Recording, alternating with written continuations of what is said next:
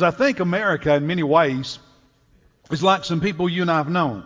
You ever known someone who just kept messing up, kept making bad decision after bad decision after bad decision, and you thought to yourself, are they ever going to grow up? Are they ever going to realize what they're doing to themselves? Are they ever going to start making better decisions? You know anybody like that? I think in some ways that's a picture of America. We're all familiar with some celebrities who seem to mess up quite a bit. Let me show you one of them. Anybody remember Lindsay Lohan? So talented as a child and a teenager and a young woman, an actress. What was that movie? Freaky Friday and Parent Trap and all of those? Those are 6 different mug shots between 2007 and 2013 when she was arrested. And she's one of those who's so talented, got so much money, and you say, is she ever going to grow up? Is she ever going to start making better decisions? And when someone's arrested and they take their photograph, their mug shot, it's interesting how they look. Most of them don't look very good, but there's more variety to mug shots than you might think. So let me just show you a few mug shots. Take a look at this one. All right, how about this one? Better yet. Next one. You might expect that. Well, there's more. Let's go to the next one. And let's go to the next one. Now listen, while they leave that photograph up a minute, okay? I want you to hear something. There was a group out in Los Angeles that used some software to do an analysis of more than 30,000 mugshots from every state in the country, all across the country. And they were each assigned a category based on their expression. For instance, that one would be happy. Yeah, some people have a happy face when they're arrested and they take that photograph. They had sad and anger, contempt. So they assigned some different emotions. And what do you think was the number one emotion discovered from those more than 30,000 mugshots taken all across this country? What do you think was the number one emotion? Let's go to the next slide. Happiness. 59% of the people were smiling when their mugshot was taken. That surprised me. I don't know if you can read it, but some of the others, happiness was first, sadness was second at 21%, and then you see the others: contempt, anger, surprise, disgust, and fear. But over half were smiling. So they assigned that a happiness. But now, I want to ask you another question before they show you the next slide. Which state in America do you think had the highest percentage of smiling faces of happiness on mugshots? Which state? What? Next slide. North Carolina. Our cousins up the road. And down at the bottom, the top 5 crimes, the 5 most common crimes that those with smiling faces in their mugshots had committed. I don't know if you can read all of that, but here's the top 5 in order: contributing to the delinquency of a minor, and they were smiling; cruelty to animals; child sexual abuse; vandalism; and resisting an officer or fleeing when they're trying to arrest you.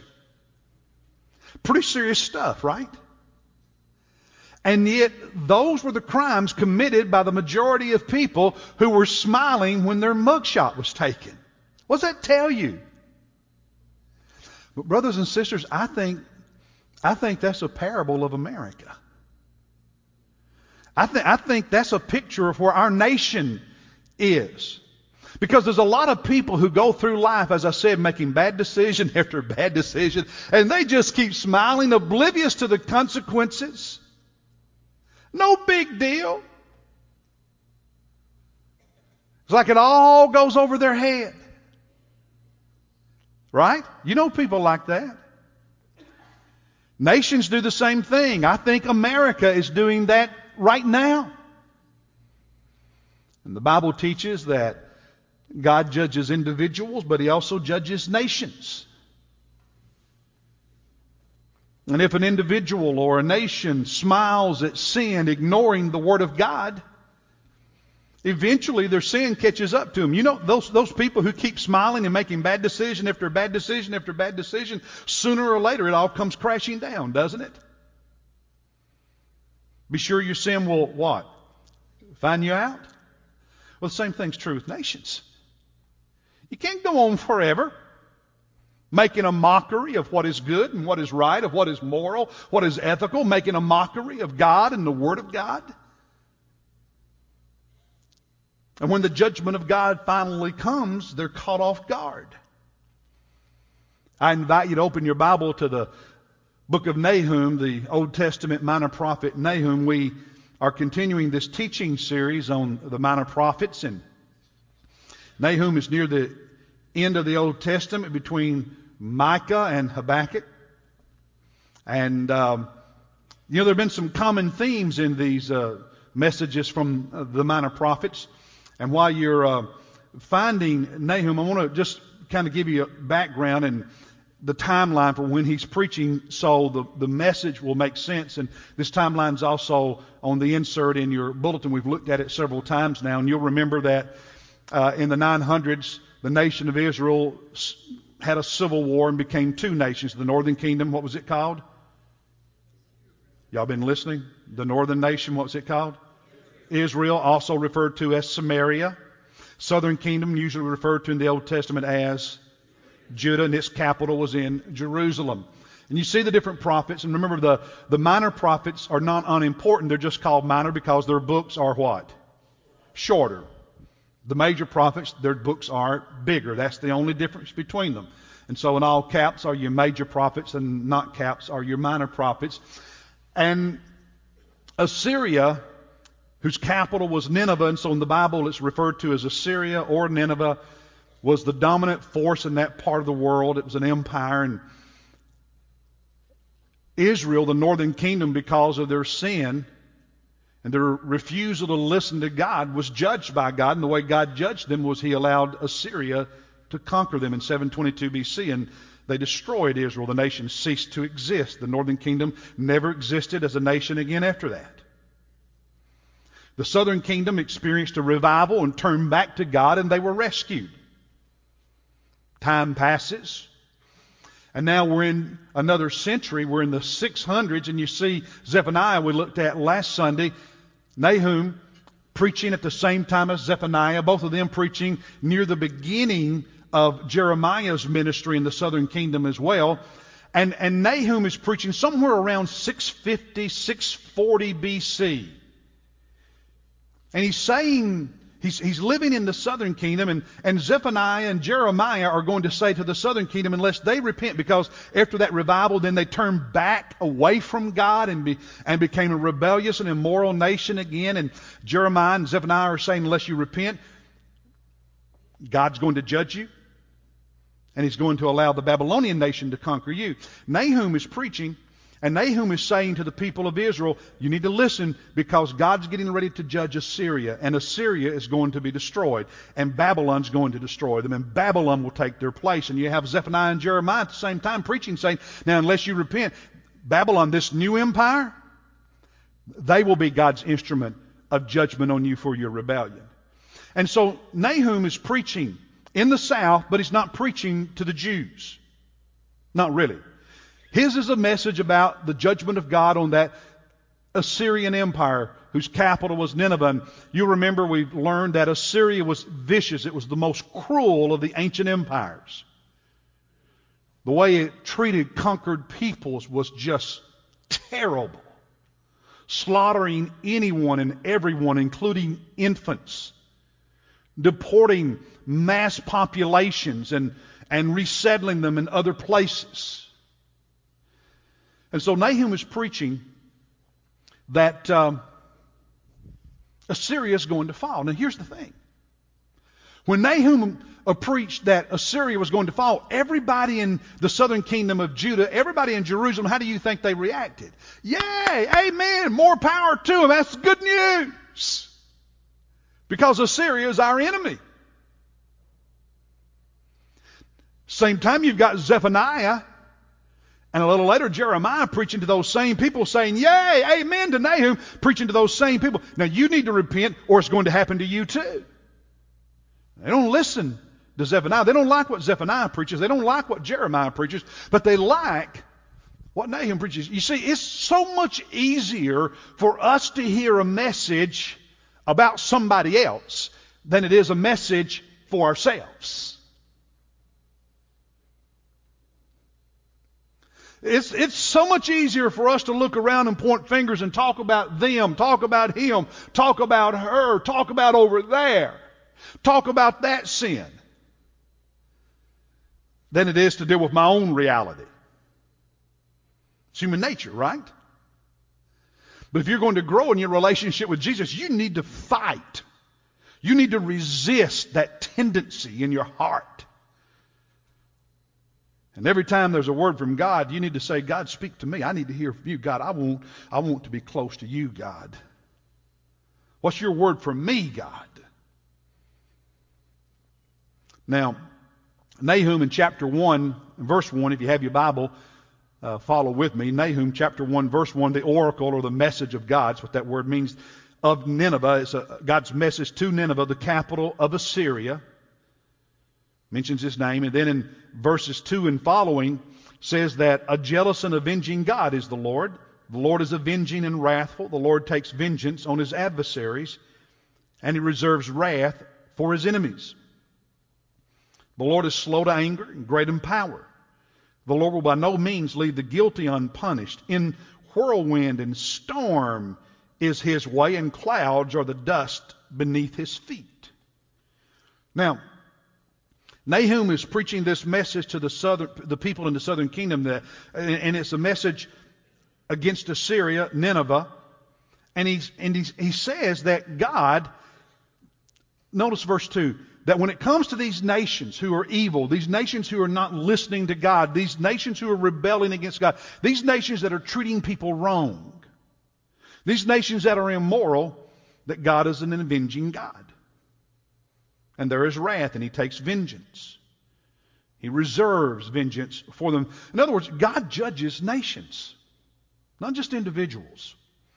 God judges nations. But in verse 3, he's patient.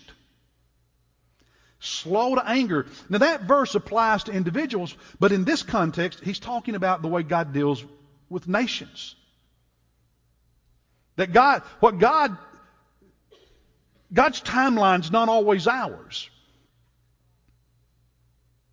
Sometimes the patience of God means we think God's forgotten about it. It's taking so long, we think God's not doing anything. God's not going to show up. It doesn't matter. I'm just going to smile because it doesn't matter. And we misunderstand the patience of God. Do you know when God judged Nineveh, Assyria?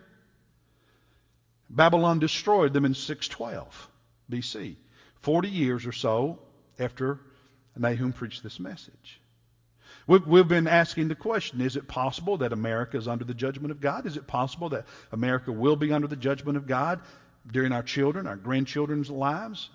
I don't know God's timelines for anything. I just know what God says he will do. And things may happen in my lifetime. They may happen in my children's lifetime. They may happen in my grandchildren's lifetime. The one thing I know is God honors his word. Do you know why God is patient? Why God sometimes seems to be slow? 2 Peter chapter 3, verse 9, the Lord is not slow about his promise, as some count slowness. In other words, we think God is so slow. God, you're doing nothing. He's not going to keep his word. And God says, you don't understand. My patience, my slowness, it's not the way you think about it. But it's patient toward you, not wishing for any to what? But all to what? Come to repentance. Now, there's a time when the patience of God is full. And judgment comes. It came on Assyria in 612 BC. It came on the northern kingdom of Israel in 722 BC. It came on the southern kingdom of Judah between the years 606 and 587 BC as 3 different times Babylon invaded, and each time it was worse. He's patient, he's slow, but there comes that moment when patience is full. And it's time for wrath and vengeance and judgment. But during the days of patience, the days of slowness, God is giving people an opportunity to turn from their sin and repent, giving nations an opportunity to turn around. You'll remember 100 years before Nahum, God sent another prophet to Nineveh. Do you remember his name? We talked about him a few weeks ago. Who? Jonah. And Jonah's message to these same people, to this same nation, to this same city, Nineveh, Assyria, was, unless you repent, God's going to judge you. What did they do? They listened, they repented, and God spared them. Now there's another generation on the scene. In fact, it's 2-3 generations down the line. And they've turned from that repentance. They've turned from that revival. And God's sending the same message just through a different prophet. Same message to Judah 100 years before they had repented, but now they're not. You see, every country is one generation away from good or bad. Every family is one generation away from walking with Jesus or not walking with Jesus. And grandparents, some of you grandparents need to be downstairs where our children are on Sundays, playing with, loving on, and teaching those kids. You've not done your time, because your time's not done until you're in glory. We're just one generation, 2 generations away. You never reach a time in life as an individual or as a country where you're done. Let me ask you, what are you investing in the children of this generation? You say, I did mine. So great, thank God. What are you doing today? Are you alive and breathing? What are you doing today?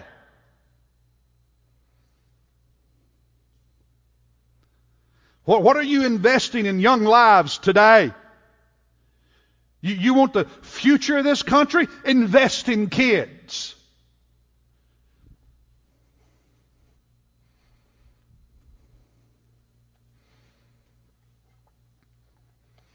God, in verse 3, slow to anger, but he doesn't leave the guilty unpunished. He comes in a whirlwind. He has great power. His patience gets full. When he finally judges, it's a powerful thing, and no one can stand against it. That's why time is of the essence. Look at verse 14. Speaking about the people of Assyria, the capital city of Nineveh, Nahum says, the Lord has issued a command concerning you. Your name will no longer be perpetuated. I will cut off all idol and image, all your religion is going to go away from the house of your gods. I will prepare your grave, for you are contemptible.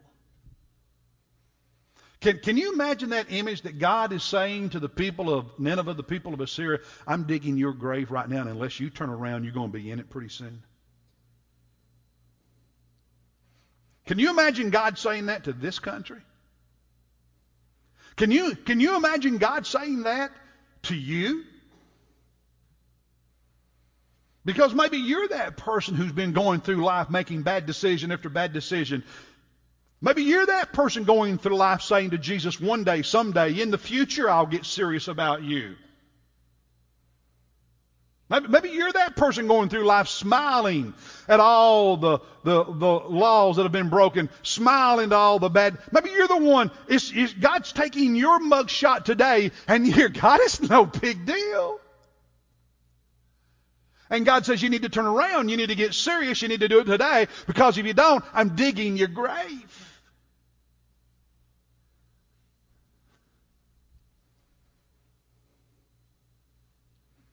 You know, history teaches us that nations don't last forever.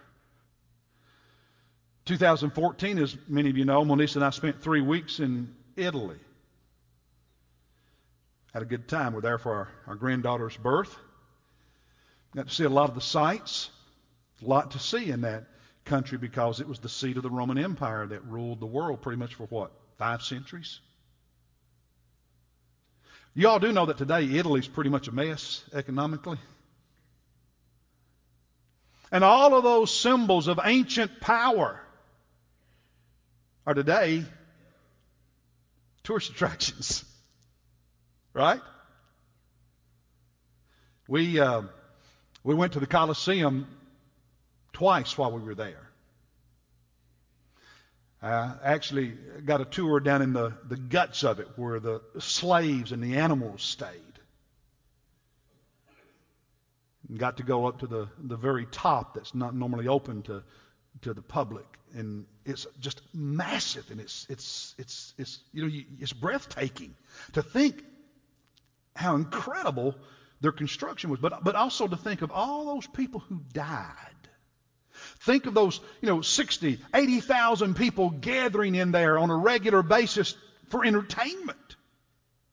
The symbol of their power in the ancient world. Today it's a tourist site. I wish it was safe to go to Iraq. I'd like to visit some of the sites in Iraq. I'd like to go to where Nineveh once stood. I'd like to go to where Babylon once stood. I can't. I won't. I'm not crazy. Because it's just dusty ruins. Those ancient empires, Greece. But what about modern times? I want you to think about something just in the last century. Just in the last century, the 1900s. We saw the rise and fall of German Nazism. We saw the rise and fall of Italian fascism.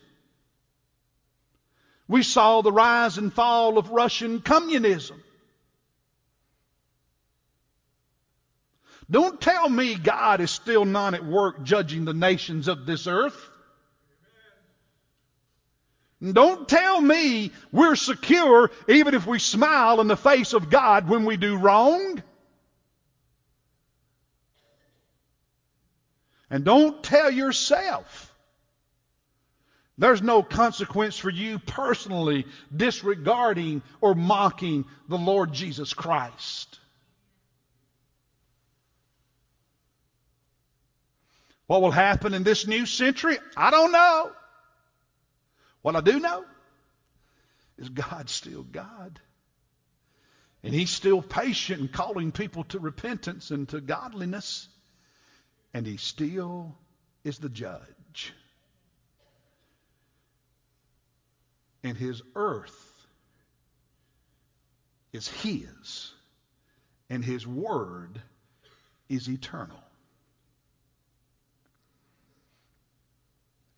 I don't know what will happen in this coming century, but there's some things I do know. Look at verse 6 of chapter 1. Who can stand before His indignation? Who can endure the burning of His anger? Nobody. I do know that the Bible says in Isaiah 60, this great prophet said, "For the nation and the kingdom which will not serve you will" what? Perish. And the nations will be utterly ruined. I know that's still true. When we were in Italy 2-3 years ago,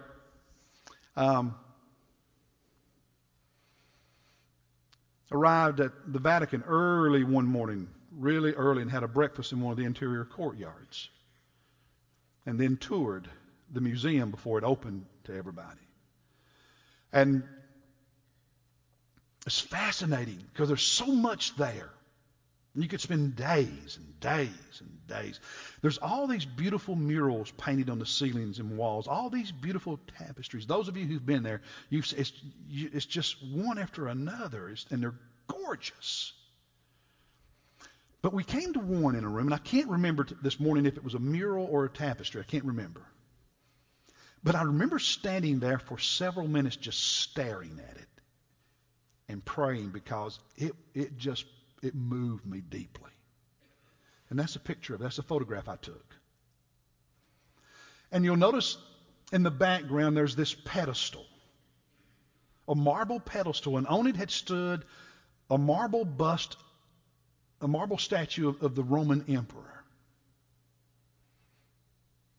But it's now what? On the floor, broken and shattered. And who's on the pedestal? The crucified Christ. The Bible says a day is coming when every knee will what? And every tongue confess that Jesus Christ is. Nations come, nations go, but God is God and always will be. And here's the question: is He the Lord of your life? Is He on the pedestal of your heart?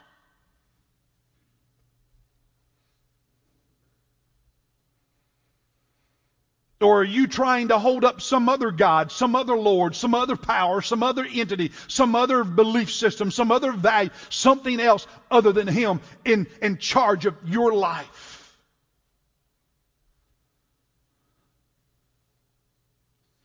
Are you listening to His Word and obeying it?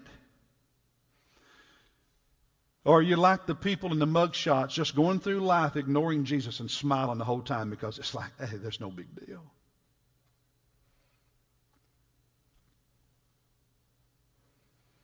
Look at verse 7. The Lord is good. You know how I know God is good? He sent Jesus to that cross for you and me. The Lord is good. Stronghold in the day of trouble. He knows those who take refuge in Him. 3 or 4 years ago, 5 years ago, in Maryland, there was an 85-year-old nun. She'd injured her knee. It wasn't bad. She could still get around, but it was sore. And so she was staying in the place where her group lived by herself, as all the other nuns had gone to a conference. So she gets on the elevator in this convent to go to another floor, and all of a sudden it stops working. She can't get the door open. She can't get anybody. She has a cell phone. She's inside a closed elevator. No signal, no reception. She spent 4 nights and 3 days trapped in that elevator. I mean, there was nobody in the building but her. Everybody was gone. She happened to have with her a bottle of water, some celery sticks, and some cough drops. And for those 4 nights and 3 days, she lived on that bottle of water, eating those celery sticks and sucking those cough drops. After she was rescued, she was interviewed by CNN, and she said it was either panic or pray. And I believe, this is a quote, she said, "I believe that God's presence was my strength and my joy." And then to the camera she added, "Really?"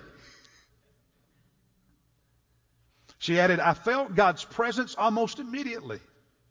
I felt like He provided the opportunity for a closer relationship." She called it a gift because she's turned those 3 days and 4 nights into a prayer retreat with her God. The Lord knows those who turn to Him as a refuge. And He's good. He's good.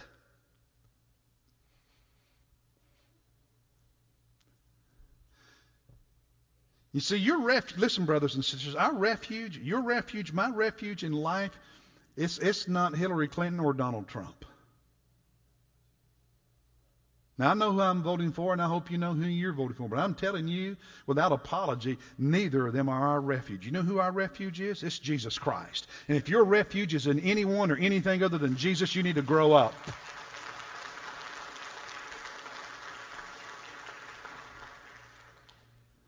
And voting matters, but trusting Jesus matters more.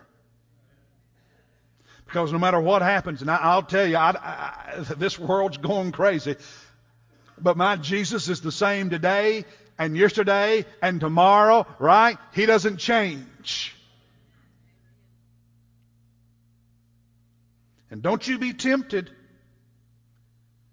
to allow the patience of God to lull you in to a false sense of security. See the patience of God as an opportunity for you to do evangelism.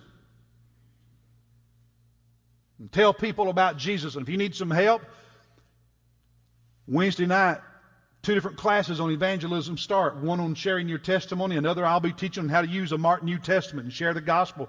If you're uncomfortable sharing the gospel, come to one of those classes and learn how to be an evangelist for Jesus.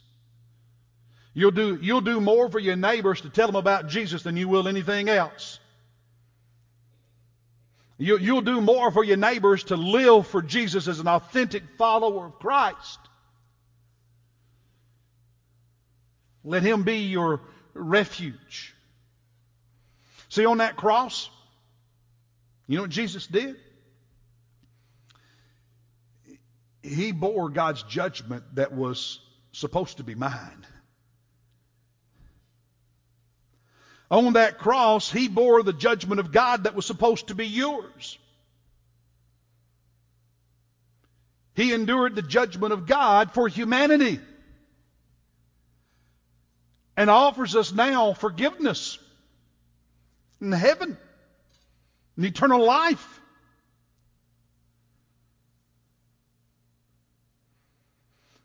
Some of you need to stop just smiling at God and saying, God, it's no big deal. I've got plenty of time. It's all right. And today, be one of those mug shots of somebody who's sad because you realize you're a sinner. You realize you need forgiveness. You realize without Christ you're not going to heaven. Some of you need to repent of your sin because you understand today that sin has a price. And sinful living may show up the most in your kids' and grandkids' lives because of what they inherit from you. And young families, young adults, don't you think that the decisions you make in your teens and 20s don't have an influence on the rest of your life? They most certainly do.